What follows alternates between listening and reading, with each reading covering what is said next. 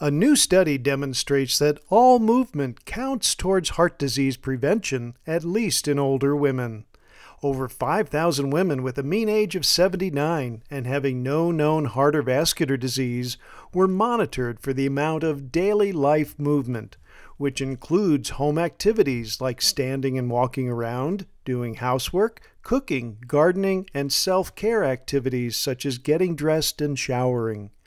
Compared to women with less than 2 hours per day of daily life movement, those with at least 4 hours of daily life movement had a 43% lower risk of heart and other cardiovascular disease, a 30% lower risk of stroke, and very significantly, a 62% lower risk of death from cardiovascular disease.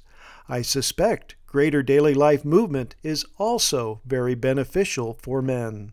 For MediBlurb, I'm Dr. Jim Dwyer.